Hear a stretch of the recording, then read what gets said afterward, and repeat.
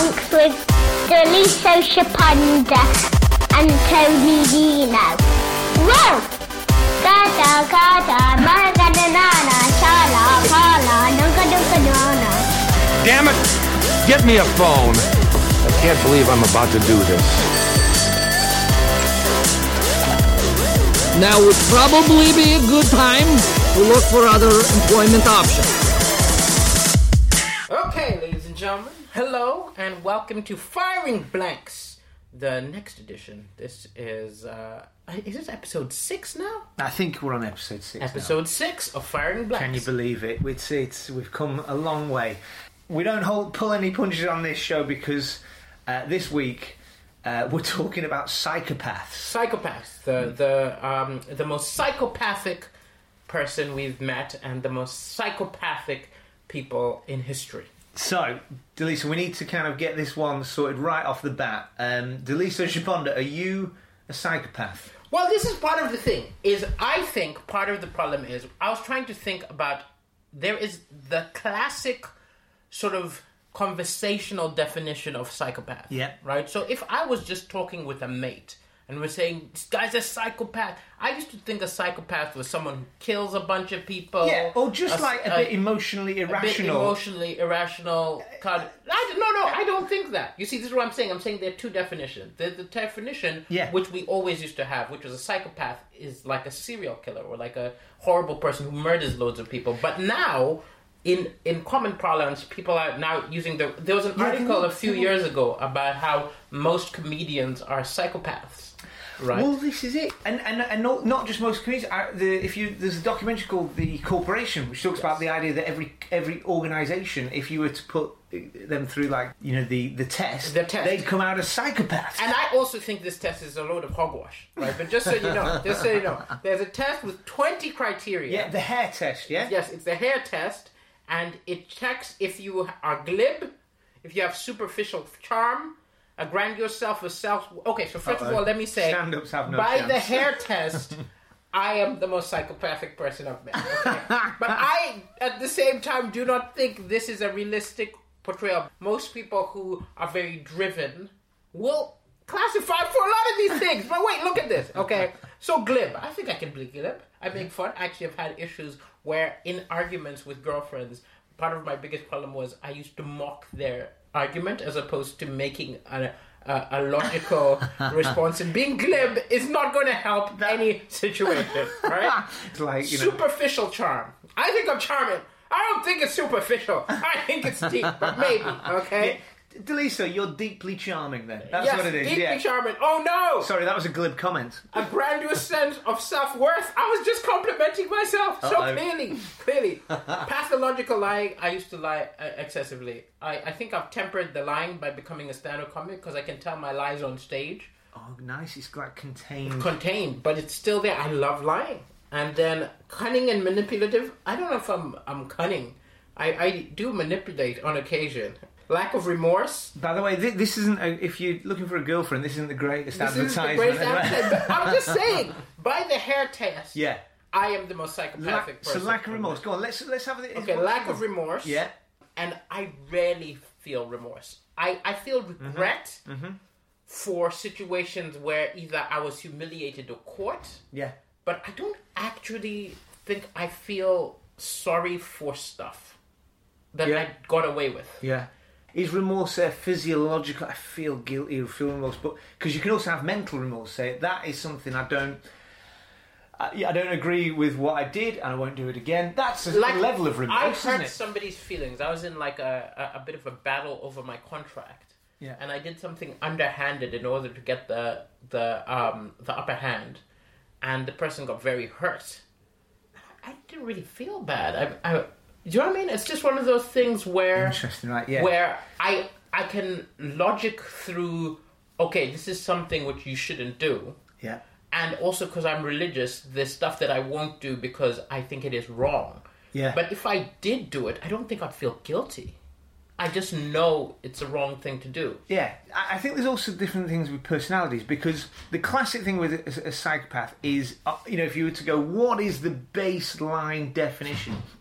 It's someone that doesn't feel empathy and emotional connection with another person's pain, and they've done research on this. This is part of the idea that the amygdala is not developed in it, that part of the brain. But you get people that are heady people that are like, you know, they're more in their head than in their body and their emotions. So they're not necessarily naturally empathetic, but no way they're not even close to being psychopaths or being even on that spectrum. Really. Again, I don't necessarily feel empathy. I wonder sometimes if I've ever been in love. I've never been in love like a movie love. Yeah. I've never had that. Oh, I would not be able to exist without you. But I'm willing to. I don't think anybody does. I think that's just stuff you say. You would get over it. I love it. Okay. Any of Daliso's ex-girlfriends want to ring in and see if current girlfriends would be very upset. And then what's this? Emotional shallowness, callousness, lack of empathy, unwilling to accept responsibility for actions. But I think everybody's defensive. Okay, let me stop saying everybody. I'm defensive if I've done something wrong. I always try to explain why I've done it, because usually there was a reason I did it. Lack of realistic long-term goals. I want to be like the greatest comedian ever. I don't think that's really, you know what I mean? I don't think this is realistic. I want to be like Richard Pryor great, okay? Then a tendency towards boredom. I get bored. A parasitic lifestyle. I don't think I've got that one. I don't think I'm parasitic. Thank goodness for that, Daliso. No. But if you ask members of like the National Front, I am a parasitic foreigner sucking on the teat of the British nation. So there we've got a lack of realistic long-term goals, impulsivity. I don't think I'm very impulsive. Irresponsibility. No, you're not. But all I'm saying is, I did this psychopath test, which again, who says this is right? It's this person's book. And by that, I am, borderline. I'm not totally psychopath. But to me, I'm like, I've never killed animals. I've never killed people. To me, a psychopath is someone, I think maybe it's criminally psychopath. When I think of criminal psychopath, because I know loads of, especially in entertainment, there was a study that lots of entertainers are, by this psychopath test, they exhibit a lot of because often the reason why people will end up being performers is people who've been bullied a lot, people who have trouble socializing,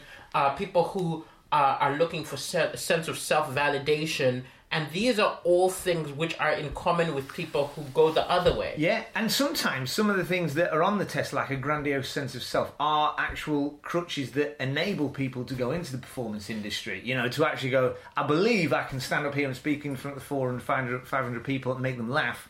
It's also possible that finding comedy and finding performance is the reason we didn't end up chopping up people. Do you know what I mean?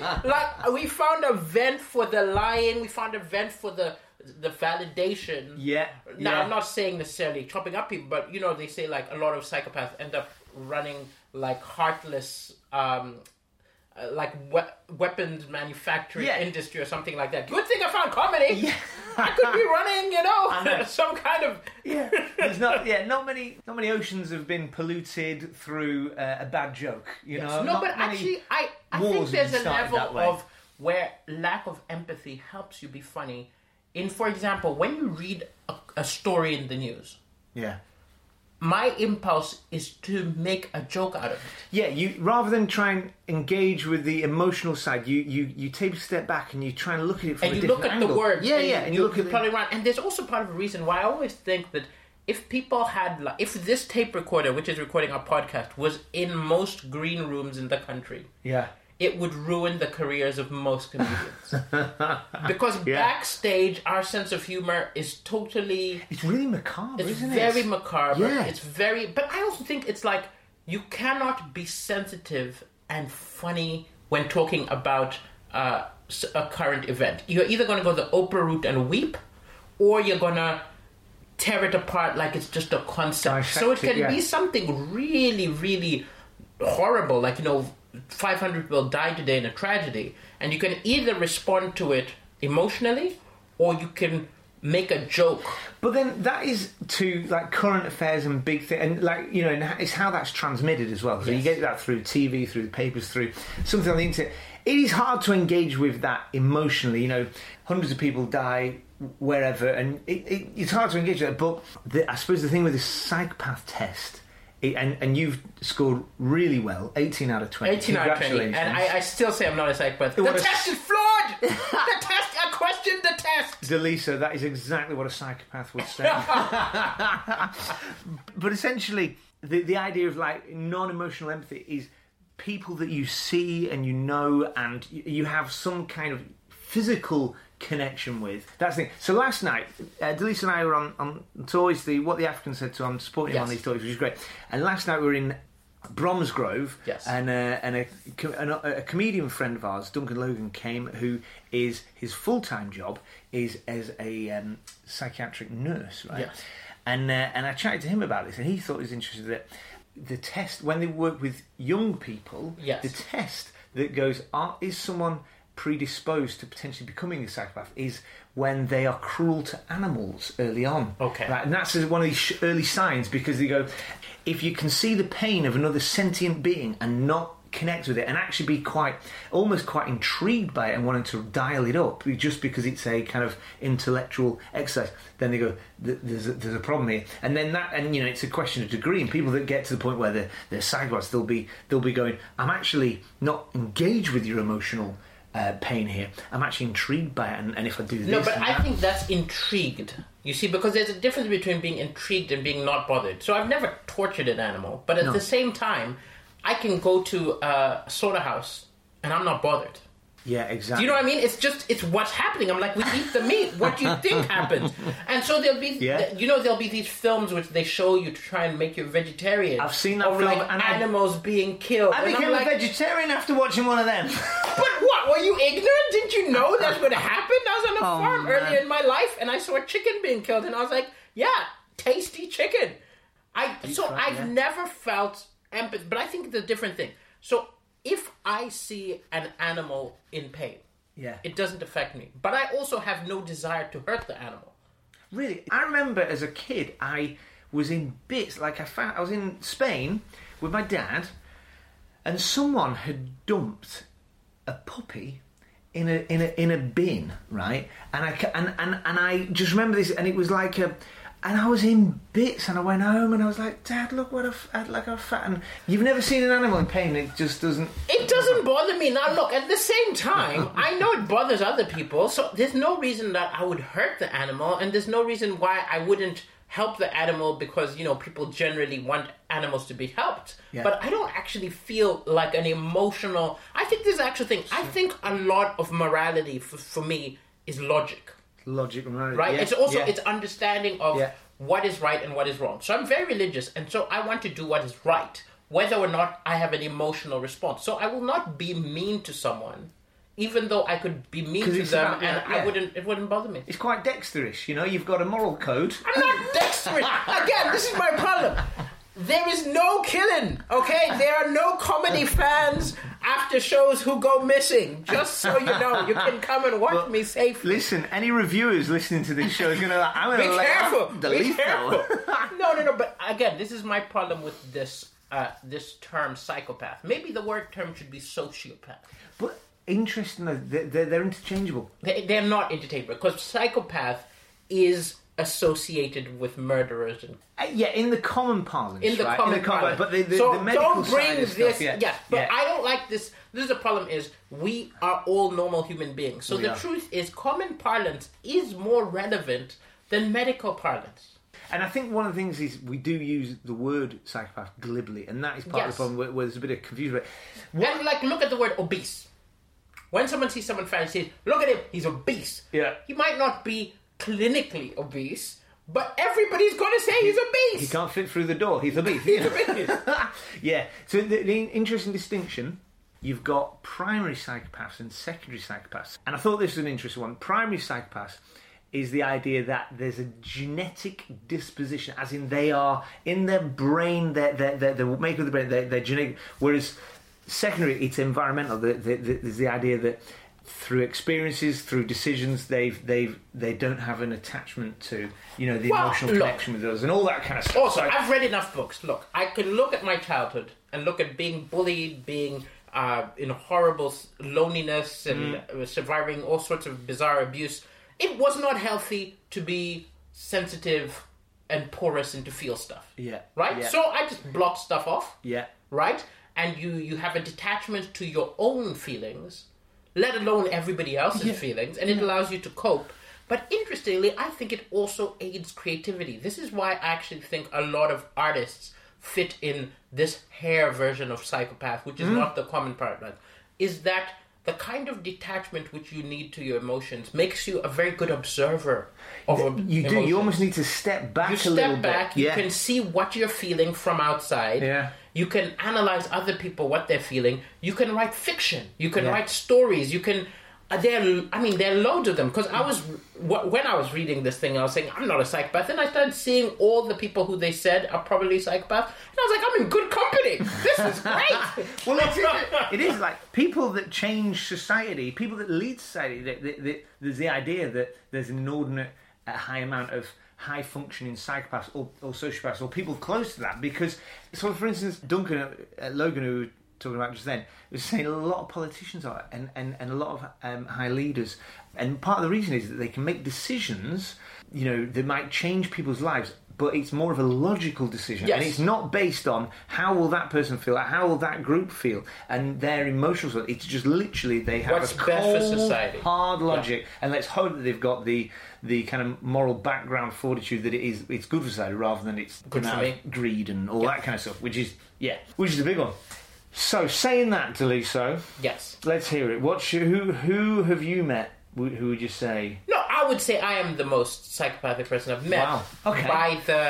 By the hair test and by this kind of non-common parlance. And if you think about comedians, do you think? I think loads of them. Loads of- Loads It's of an us. inter- I Loads have- of us. I have had And not just conversations. that, loads of my favourite comedians. Yeah, loads of right. I absolutely. I have this conversation with a few comedians, and some of them say funny like.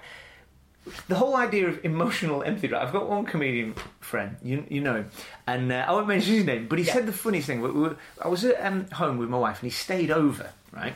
And me and my wife were talking about a friend of ours. They'd been married like 10, 12 years, and unfortunately, the woman in the relationship had some kind of debilitating disease, and so the man was now kind of caring for her most of the time. So the relationship it's kind of changed. And this comedian said he was watching TV with his wife, and he'd seen like a documentary where this had happened, right? Yeah. And his wife turned around to him and said, "You'd look after me, wouldn't you, if I got ill, right?" And he turned to her, he looked her in the eyes, and he said, "Listen, for this to work, you have to walk minimum." Exactly. I know he would do. But Kill look, yourself. there's a level of honesty which he has, which I think is true. Yeah. I think it's true. Because I remember I told a girlfriend that, because she said, what if I got sick? I said, we'd be friends. I just wouldn't be in a relationship with you anymore if you were like debilitatingly ill. What would there be for us to get? What? And I don't think that, look, I'll tell you this is the other thing. Like, I don't miss people. Yeah. This is also part of the thing. It's like, there are people I enjoy being around. Yeah. While I'm around them. So I'll try and maximize being around them. But when they're not there, why am I going to be depressed? Then They're not there. That is quite a stoic, logical view of it, saying it's not going to add to your... It's not even going to add to the relationship if you're just like, oh, I'm just kind of going to feel bad now because you're not here. Yeah, and then so if Or you're in get a on the phone, relationship, yeah. and this is a problem, this is what I think leads to sometimes not pathological lying, but logical lying. So you're in a relationship with someone, they're like, I miss you so much, I miss you so much. If you're like, look, I don't miss you, this is not going to help anything. So you say, I miss you too, but you don't actually miss them because you're just not with them at that moment.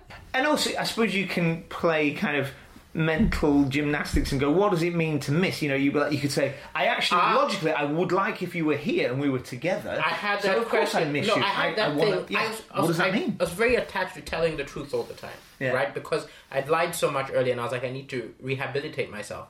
And then the situation would come that someone would say something like, oh, I love you. And I'd be like, well, what does I love you mean to you?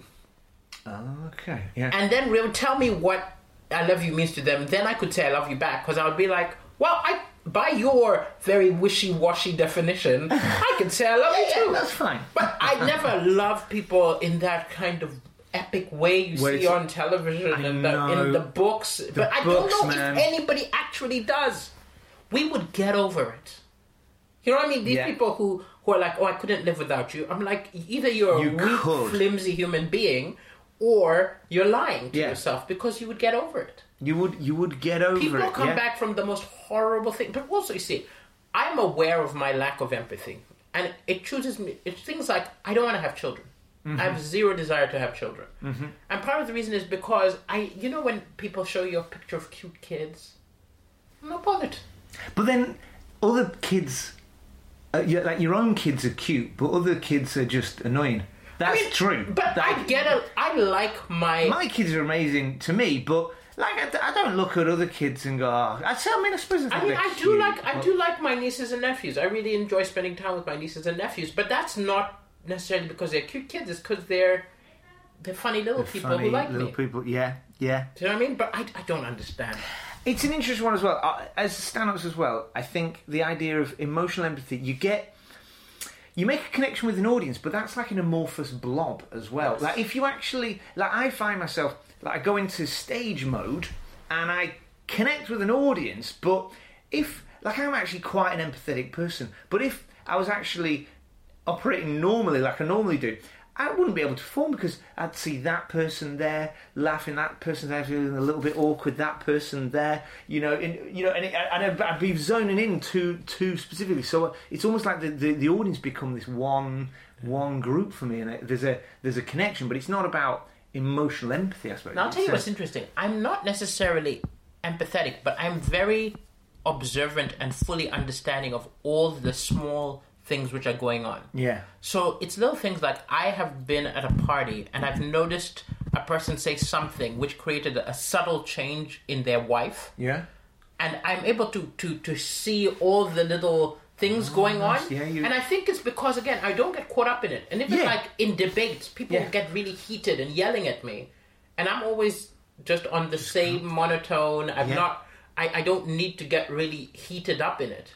Because that's it. If you get too emotionally involved, like your brain's not on in full control there because your emotions are kind of rushing in.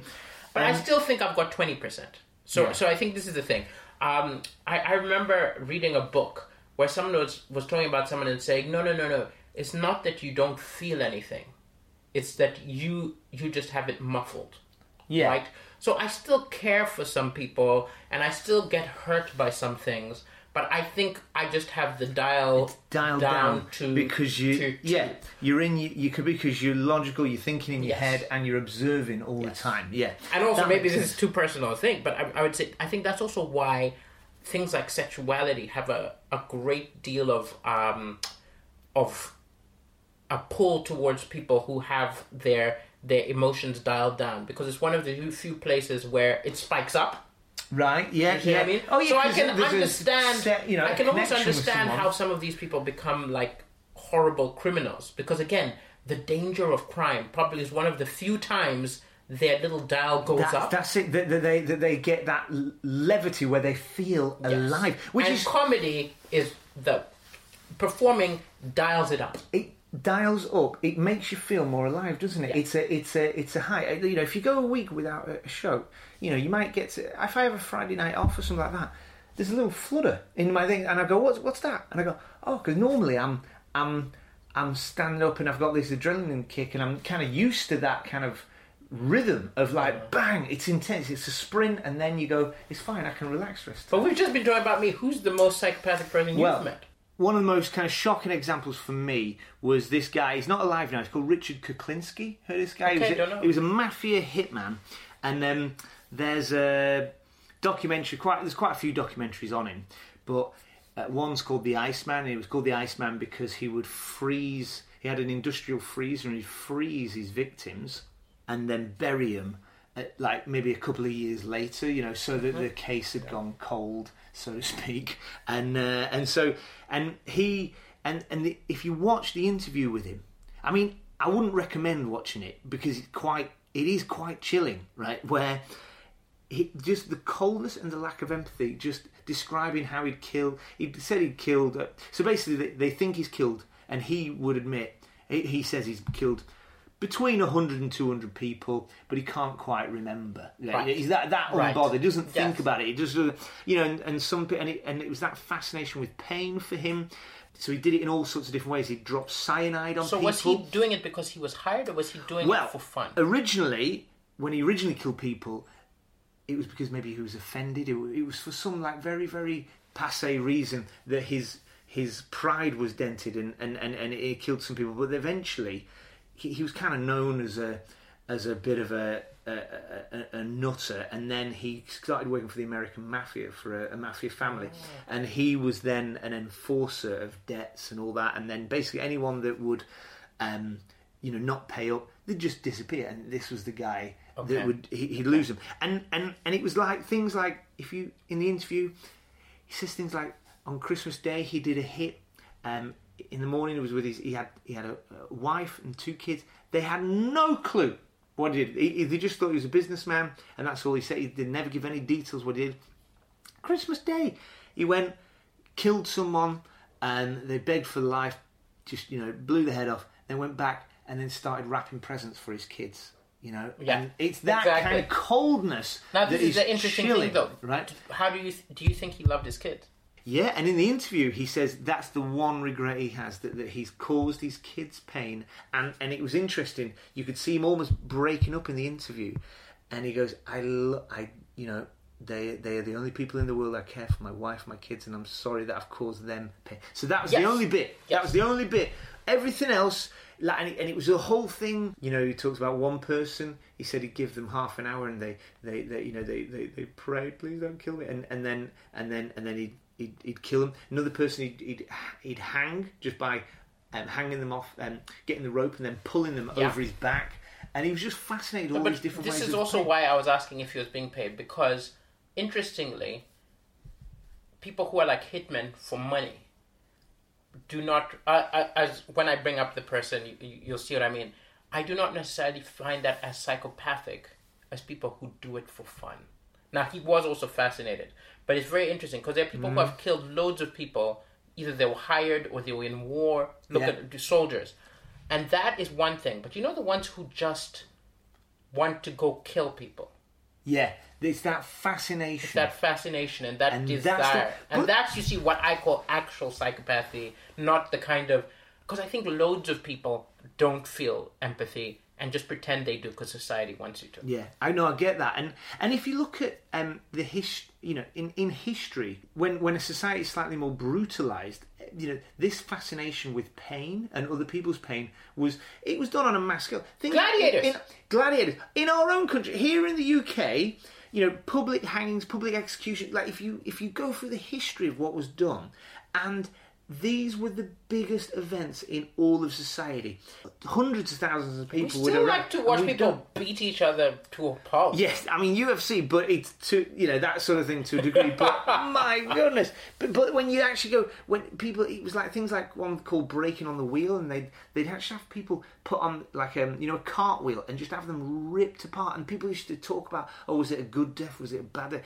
And the authorities would sometimes strangle the person beforehand as an act of mercy, but not let the audience know that that's happening, because they wanted to see someone go through the pain. And that's why it was sometimes quite controversial if they drunk too much as well, like the victim, because the audience want to think he's really feeling this, when they tear off bits of flesh and it's crazy. It's brutalized. It's crazy. But yeah, so now I will say this: it's a different thing to want to watch it, because again, I think I could watch that sort of thing, but I have no desire to go find it and watch it. Well, that's interesting, yeah. But then, if you were in a society where it was the main event, then you go. Everyone, like people used to go get the sandwiches. It was like going to a football match. Brilliant. There's going to be a hanging today. There's going to be it was. I mean, there wasn't a lot on TV. Yeah. No, but still, I always find it weird when I'm like, there's no practical reason to watch this sort of thing. Yeah. So I almost feel like it's a waste of my time to watch. What is the point? Does it? Because there's, in terms of human benefit, what edification does this execution bring to you? Right. I mean, as a society, like the authorities they did public executions to basically say, hey everybody, stay in line, Yeah. or this could happen to you. Exactly. But then it'd turn on their heads sometimes because, you know, if the I guess audience... it's just fascination with the most extreme things. It's the same reason why people, you know, are fascinated with murder and fascinated with psychopaths. You know, there are people who mail these psychopaths love letters, and there are people who fall for them. And like the person who I chose, I watched like interviews with him. Wow. Yeah, I watched interviews with my one, and it's fascinating. It's terrifying, but you want to watch. It's amazing because they are human. Yeah. So this Iceman chilling, and I think I've only ever met one person in my life who I think, oh my goodness, I think that person was possibly not just a psychopath, but possibly insane, right? Yes. And I was really frightened by them. I meet hundreds of people. I mean, a lot of people. I'm actually would say I don't mind danger as well. You've worked in prisons. I've worked in prisons. I've met all sorts of people. I do extreme sport. I've climbed up the high Atlas Mountains. Things don't really scare me so much in terms of people and situations and extreme things. But once I was chilled to the bone. Okay, about 17 years ago, I was in my early 20s. I was in Leeds. I had done a law degree, then I did a master's in law, and then I was just working in Leeds at the time.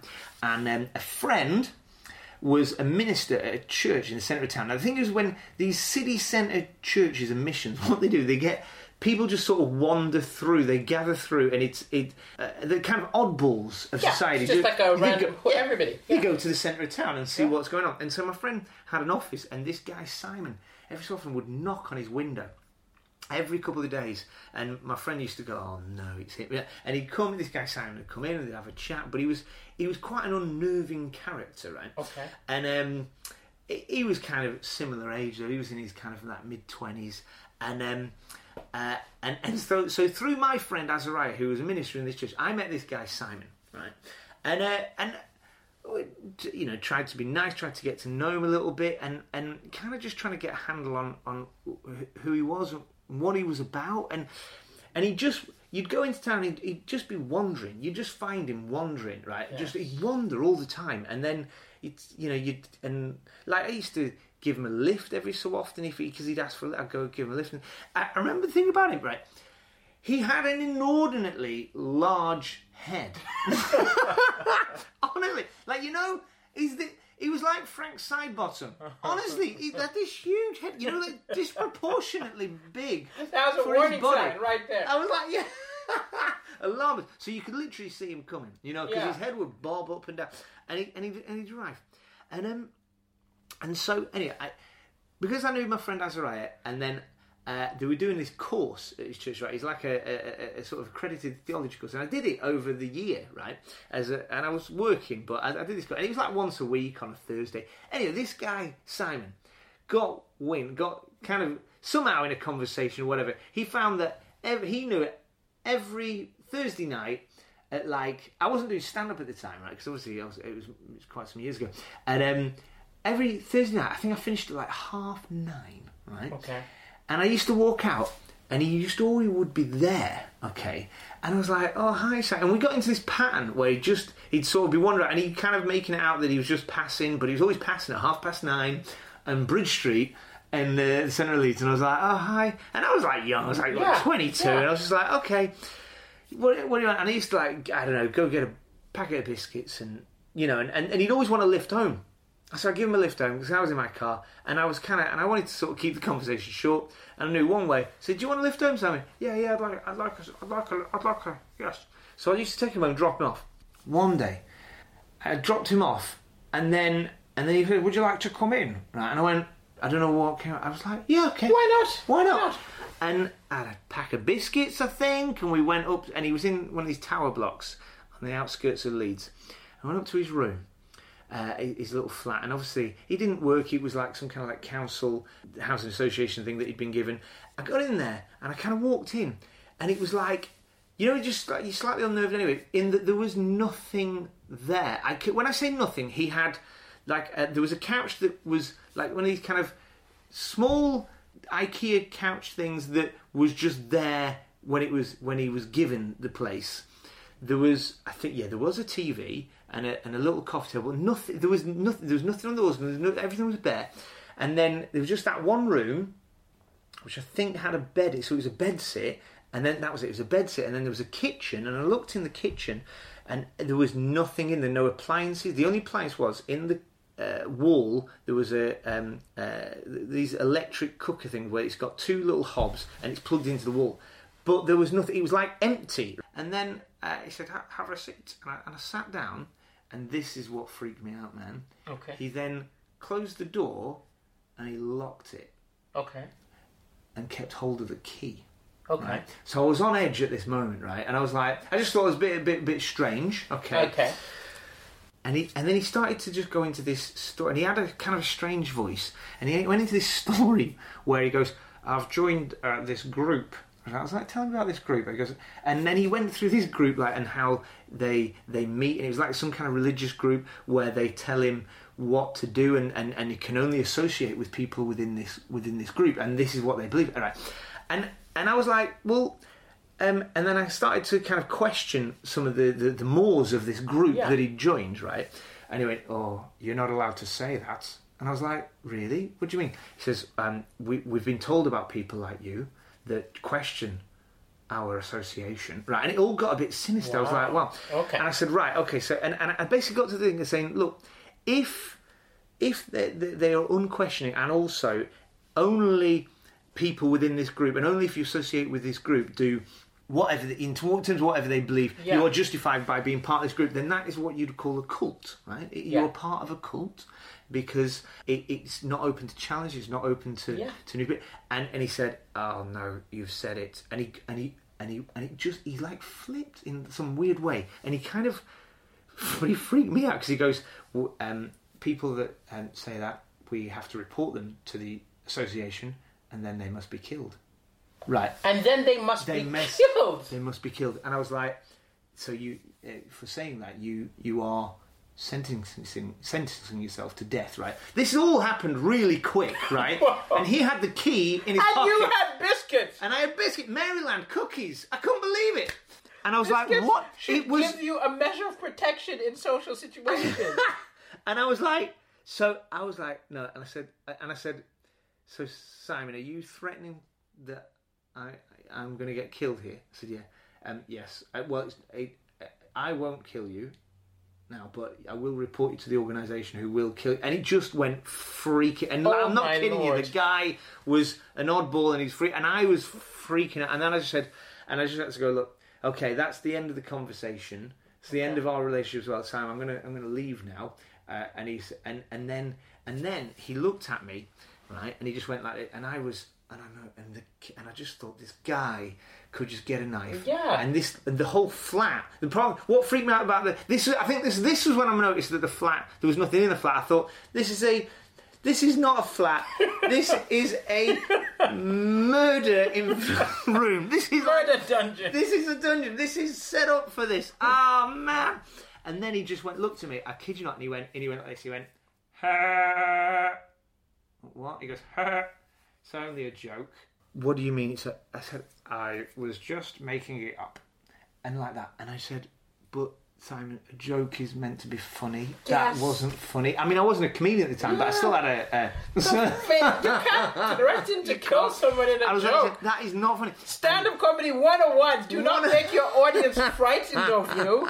You meant to... I mean, you create a little bit of tension, but this was like, just freaked me out. And but it was also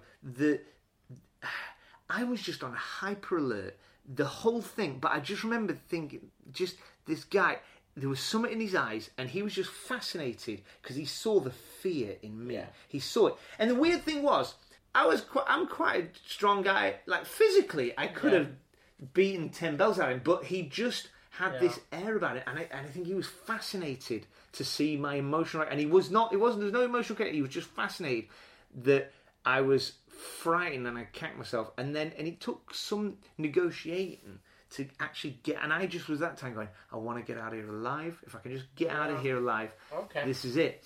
You alive? I'm alive, and he's here today. Come inside. It's nuts. Like the person I found most, the most psychopathic person in the world, ever.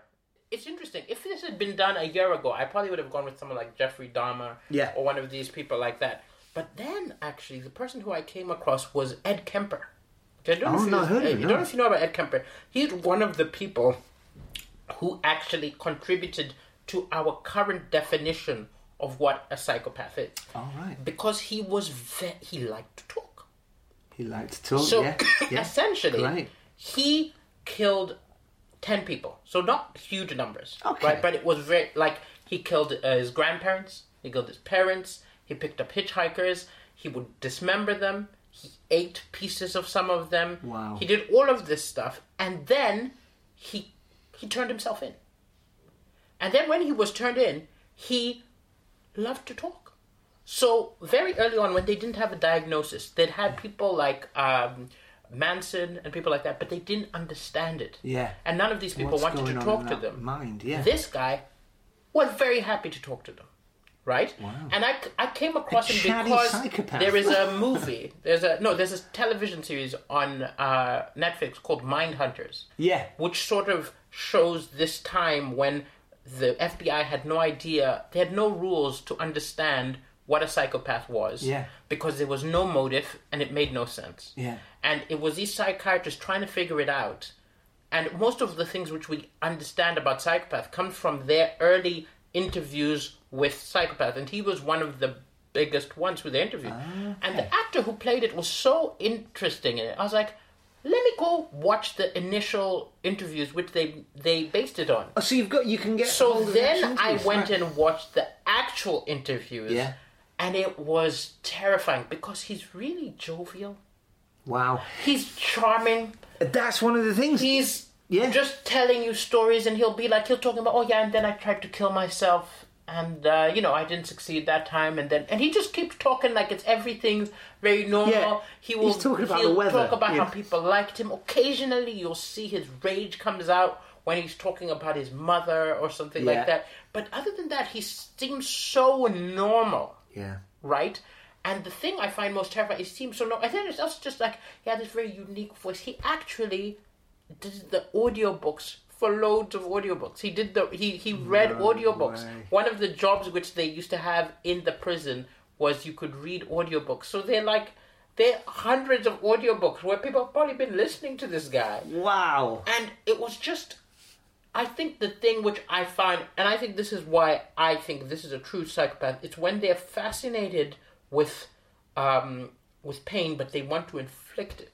Yeah. Right? Yeah. And then also they, it's entirely normal to them. Yeah. That's the thing. It's that totally it's normalized. not that in extremis they stabbed someone or they were paid for it. It's you know what I mean? Like cold, someone man. who's an assassin who's paid 100,000 to kill people. Yeah. I don't think that's necessarily a psychopath. I think that's someone who has decided this is something beneficial for me to do, and then he shut down that part of himself. That might be empathetic, but there's no gain for most of these serial killers. They're going to make their lives worse. They're going to make themselves hunted. They're going to be whatever, and that's also interesting that he confessed because he felt like he wasn't getting what he wanted out of them anymore.